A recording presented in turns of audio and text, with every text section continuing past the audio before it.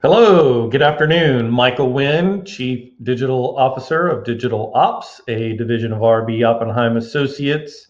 And today we're going to talk about how to use your blog to meet your customers at any stage along their buying journey. So, when we think about what happens when you decide you're going to buy something or you decide that it's time to replace something, the first thing is you kind of realize like, oh my gosh, my lawnmower just died.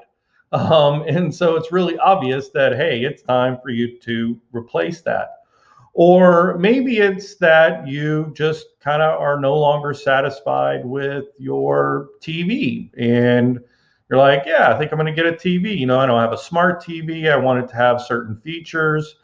So all of us, we enter into this sort of awareness stage, or we recognize that we have a need that is really not being met by whether it's a service provider that we have or whether it's a product that we're using. Um, and so that first initial stage is where we are. So one of the things that you can do to make sure that you meet your customers or members or clients, however your relationship is based in your business model, is to make sure that you're blogging and creating subject matter and content on your blog that really addresses this stage. So, for instance, you might create a blog post that says, 7 ways to make sure you buy the right lawnmower.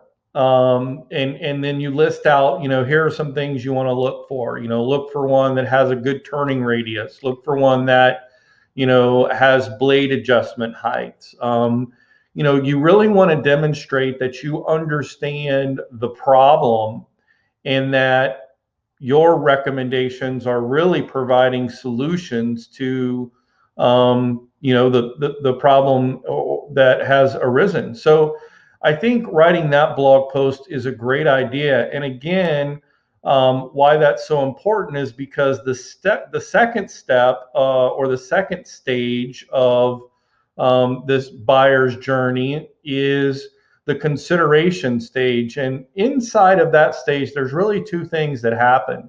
You think about it, what do? We jump on the internet and we Google stuff, right?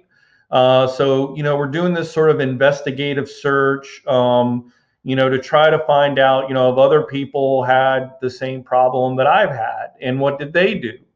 Um, because of the power of the internet and because of all the great information that's out there, we can really help make sure that we make a good decision. And so understanding that sort of mentality and mindset and understanding that stage of this process, you might create a how-to blog. So, how to change out a ceiling fan. Let's say you're an interior decorator and you write an article about that or a blog post about that. But the important part about this is to make sure that you create this sort of step-by-step explanation of the solutions that are out there. Now, that might come in the form of checklists. Again, 7 things to check off before making your decision. Or you might make a comparison analysis between your services and another competitor, or maybe a national brand.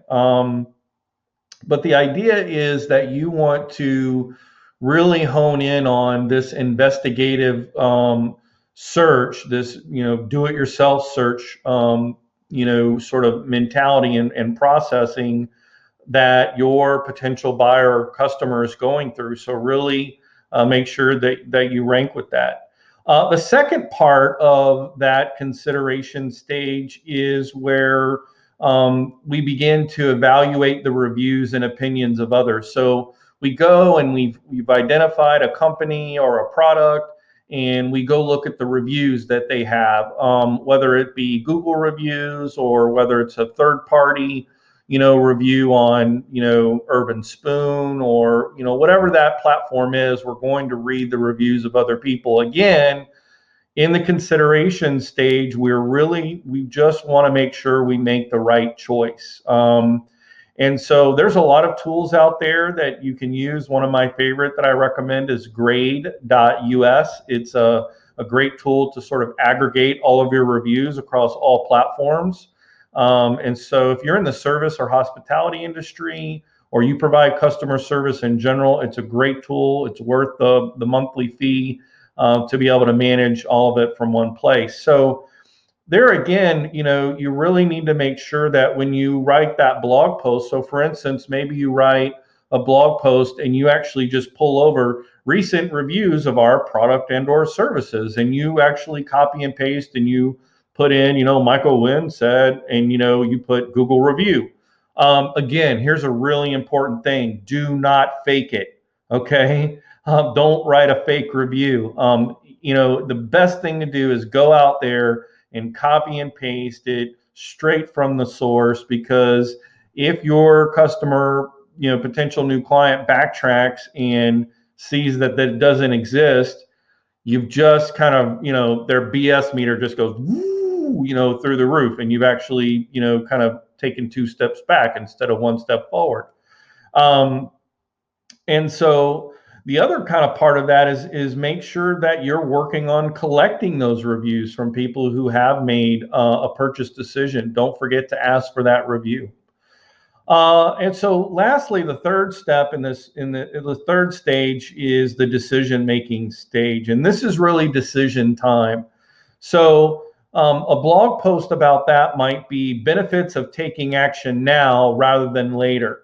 You really want to reaffirm to them that making this decision is a good one, and you really drive home the benefits of taking action now and not waiting until later. So again, the 3 stages are sort of awareness, which is we recognize that we have a need. Then we go through the consideration stage, which is sort of that investigative search, and then the evaluation of reviews. And then the third stage is decision making, which is the decision time. So writing blog posts to address each one of these stages of that decision making process and that buyer's journey really helps you to meet your potential new clients or existing clients at whatever stage they are in that journey. But it also creates a great hub for you to be able to share content on your social media channels. It allows you to create these direct links in your email marketing. It's also fantastic to be able to post that to your blog, because the search engines love new, relevant, shared, likable content. So your blog really is a great resource to address and allow you to meet your customers wherever they are along that potential buyer cycle. So that's what I want to share with you guys today. Just keep that in mind, that blogging is key. And if you don't have a blog, it's really easy to set one up. If you'd like more information, don't feel shy. Reach out and give me a shout on social media, reply in the comments, or direct message me. Thanks again for your time. And my name is Michael Wynn. I'm the Chief Digital Officer at Digital Ops, a division of RB Oppenheim Associates. I hope you guys have a great day. We'll see you tomorrow.